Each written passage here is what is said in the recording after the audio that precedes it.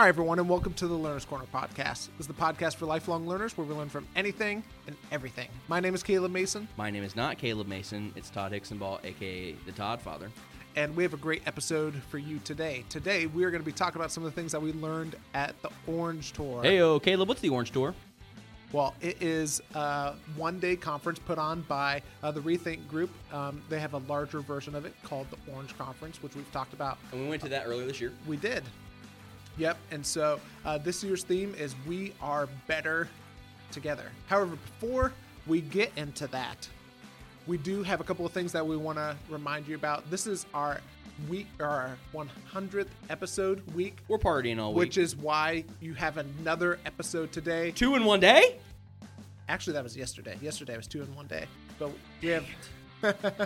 I wanted 2 in 1 day again. There's so many episodes, but I have some good news. We will have one final episode. Oh, thank God. Tomorrow. Whoever has to edit, good luck.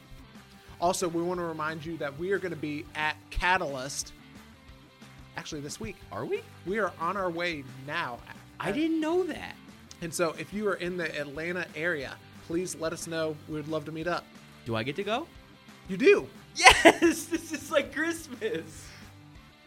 But as we mentioned, we are going to be at a conference, but we want to talk about our experience and some of the things that we learned at the Orange Tour, this year's Orange Tour, which, again, the theme was We're Better Together. And if you haven't signed up for an Orange Tour, or if you're curious, it's not just Orange Tour. The day before at select cities, Andy Stanley is also partnering with Orange on their tour stop to do what he calls his deep and wide tour. Yep. And there's some crazy stuff going on with that. We recommended the book, his new book, Andy Stanley's new book, Irresistible, on the podcast. But he's talking and unpacking a lot of that. Not at every stop, but it is at several of them. Yes. So if you're interested in both of those things, it's always the day before. Go and check that out. Sign up for that too. Also, I just recently found out that I'm also going to be at the Detroit stop of Orange Tour.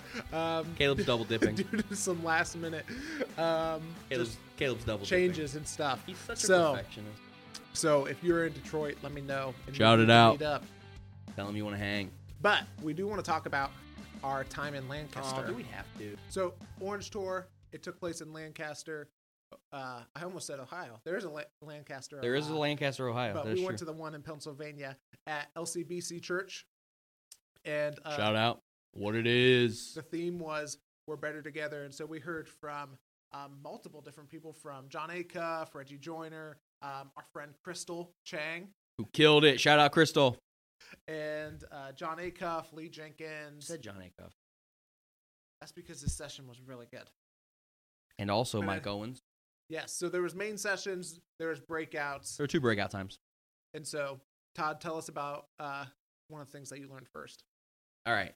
So you asked me to start it off, so I'll start it off. One of the major things that I learned from was a breakout that I was a part of. It was the second breakout of the day, and it was run by a guy named Frank Beeler, who is the CEO of the Phase Project, which is kind of a piece of the company Orange, Rethink Group. And so Frank did a talk, and he did this talk on how to re-engage or how to engage parents that aren't connected. So maybe within the church. So maybe their kids, they're going, they have friends that have invited them. They've been coming for a while to youth group. They've been hanging out.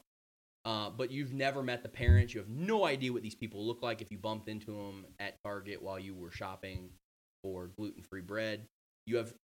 Seriously, you would not know these people. And so Frank did this talk about what it looks like to re-engage these people, which was fascinating for me because I think for a lot of people in ministry, you can fall into one of 2 boats in terms of what your ministry is doing. And by the way, this isn't just for student ministry. This can be for kids ministry, the whole thing. College ministry. Literally, this stuff applies across the board. But what was interesting to me was some of the stuff that Frank was talking about, and what he said is that a lot of times in church we blame.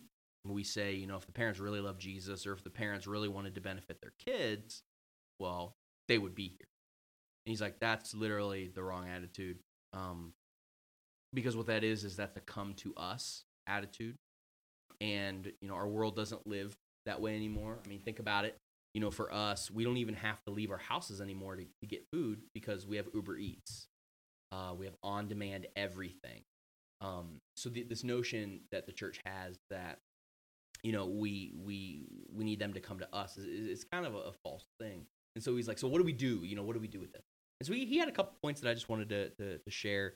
The first one that he said is, hey, you need to really focus on what it means to create a shared experience, particularly as it pertains to millennial homes, which a lot in elementary school and preschool age students. Parents are millennials. And for them, what they want is they want to create experiences. They want to create moments with their kids. And so you really, what needs to happen is there needs to be a focus on, okay, how do we create moments where, you know, we can spend quality time? And he shared a quote from Carey Nieuwhof, the book that Carey Nieuwhof and Reggie Joiner co-wrote together, which was Parenting Beyond Your Capacity. And what he said was, it's the quantity of quality time that matters. So people ask, you know, is it better to have quality time or is it better to have a lot of quantity of time that you spend with your kids? And they're going, hey, it's the quantity of the quality time. And so for parents, they're wanting to create those moments. And as the church, it's our job to come in and figure out how we can assist. What does that look like for us to assist? That was one of the points. Another thing that he said is, hey, not only do you need to create shared experiences, but we maybe even need to rethink our structure of how we do ministry. He said, hey, we talk about how we want to partner with parents, how we want to help families to win whenever it comes to helping the parents to be the champions of their kids' spiritual life. But here's the problem. On Sunday, the whole family's not together. And he said, so we need to be intentional in thinking as a church, what does it look like to potentially create some atmospheres, some ministry atmospheres where the whole family's together, where everybody's in one room and where they're able to sit. So he's talking about some crazy things of how this can play out. And, you know, just loved getting to hear his heart on that. Loved getting to hear more about what that could potentially look like. So that was a lot of fun to hear that about that. So what like, so you heard that from Frank. What's like, so what are you going to do with that?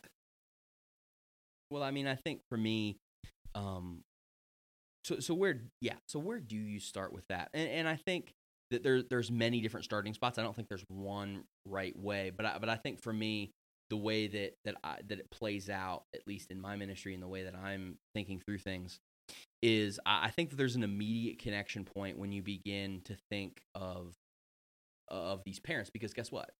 We have all the data to know which parents aren't coming. And so as you begin to look, you can start asking questions. You can start asking questions of some of the families who are bringing these kids, like what are their parents like and all that kind of stuff, and begin to tailor and custom make stuff. So I think one of the things I'm starting to look at is just looking through, you know, who are the kids who are brought by, you know, their friends, how many of them are there, and then here's the other thing, is viewing ministry and viewing all this stuff through the lens of churched people and non-churched people. And what I hate right now is this idea that, you know, we need to create things that are just for us. And when I say us, it's for church people. And they go, you know, well, we want something just for us. Well, what if we created something that meets the needs of everybody in the room? And how would that impact things? And so as I'm looking at this, I'm going, hey, okay, so maybe the parents have been burnt by the church. Maybe they've been hurt in some way by church people. So what would happen if we threw a block party? Or what would happen if we, you know, come springtime, could we do something outside, you know, and it doesn't even have to be on church property. And it's something that we could do that was an easy invite. It's an easy on-ramp, and it's a way for us to be able to meet parents. The other thing is starting to have discussions about, okay, what do small groups look like for parents in our church, and how intentional are we being with that? So those are some things I'm beginning to think through and ask questions about people who are my bosses. Those are some ways that I'm beginning to attack that. But I think the first step for me is beginning to identify those students and children who are in those spots. Yeah, and that's something that I can't even remember how many times we've talked about this. but the whole come to us, we need to go to them. We talk a lot. Yeah, we do talk a lot. So for me, there's a lot of, statements or ideas that really stood out to me. One was something that Crystal said. She made the statement that cultural differences are not problems. And that is such a good mindset to have, because especially whenever there's conflict or differing perspectives or differing mindsets, I think we can think that is a problem, but they're not really. They're not really problems. They're just stuff that we have to work through. Another thing that John Acuff talked about a ton was motivation, and how he didn't necessarily say this, but kind of what I took away from it is that motivation is a little bit overrated, and that if we wait till we're motivated to do things, then we're not going to get a lot of things. We're not going to get a lot of things done. We're not nearly going to reach our full potential. And then there was a phenomenal conversation towards the end of the conference that Reggie and Mike Owens and Lee Jenkins had about racial unity and racial reconciliation, and it was really powerful. And it really reminded me of just a conversation that really happened at Gwinnett Church recently, and it was very, very similar vibe. And so if you want to get an idea of what that conversation looked like, we'll link to the message. Yeah, it was a great message. There. Phenomenal. Yeah, I mean, unbelievable. But I think for me, if I'm going to boil it down to like what was the big takeaway, it is that everybody needs to be investing in the next generation. And we've talked about that with Gerald. And that there's no excuse for anyone not to, especially if you're a Jesus follower.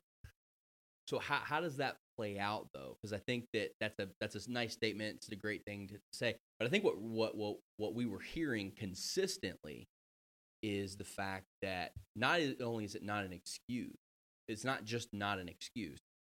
It's vital because of the trajectory of things. Can you talk a little bit about so how does it start to play out? Yeah. The thing that really made me think about it is, especially, so I'm a student pastor at the church that I work at. And I think it's naturally for people, whenever we talk about investing in the next generation, especially the people around me, they think of, well, I can't serve every week, or I can't be a small group leader for students. But to me, that's just not an excuse.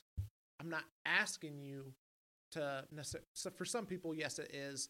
You know what? You do have the time, or you don't have the time, but you're good enough that your skill set is to be a small group leader.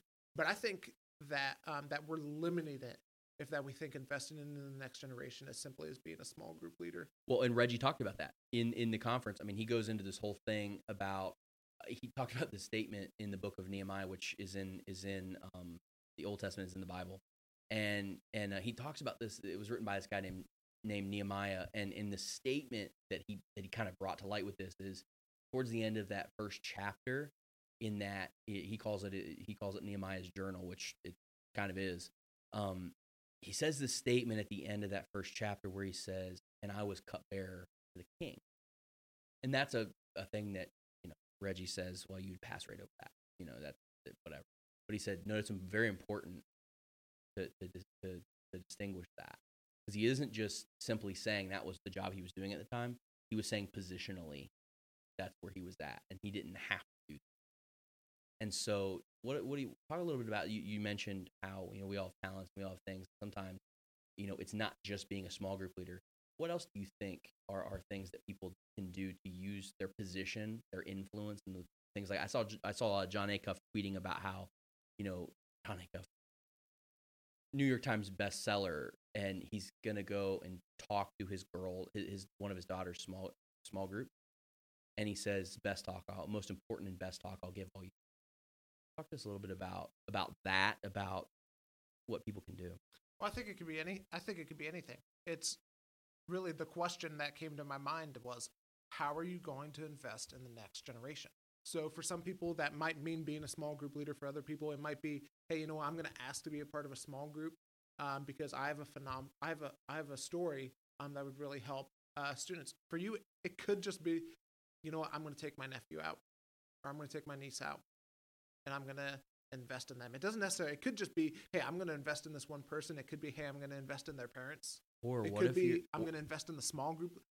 Literally, how are you going to invest in the next generation? The one thing I think of all the time is, we think that, especially in student ministry, by the way, kid ministry too, actually, is they think, well, the only people who can go on stage and teach are like pastors and people like whose that's job is.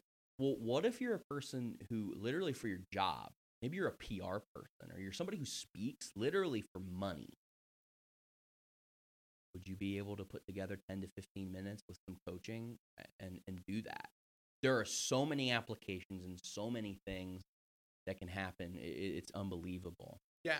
And so the big question that I'm going to start asking people, which is tough for me because look out everybody who meets with Caleb in the future. I have a tendency for people to want to like me. And I know this question, it's going to make a lot of people uncomfortable because, like I said, there's no excuse.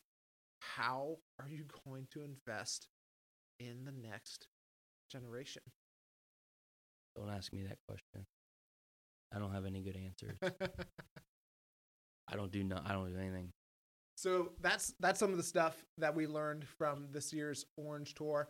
If you went to Orange Tour, whether it be the Lancaster site or different sites, hit us up on Twitter, on Instagram. Let us know some of the things that you learned about it as well. Now, as we mentioned earlier in the episode, we have one more episode this week. Tomorrow, we're going to be talking with Scott Belsky, who is the founder of Behance and works with Adobe.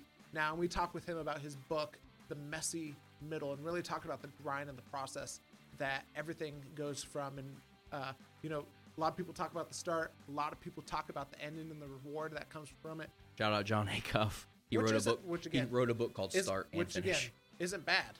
No, it's not.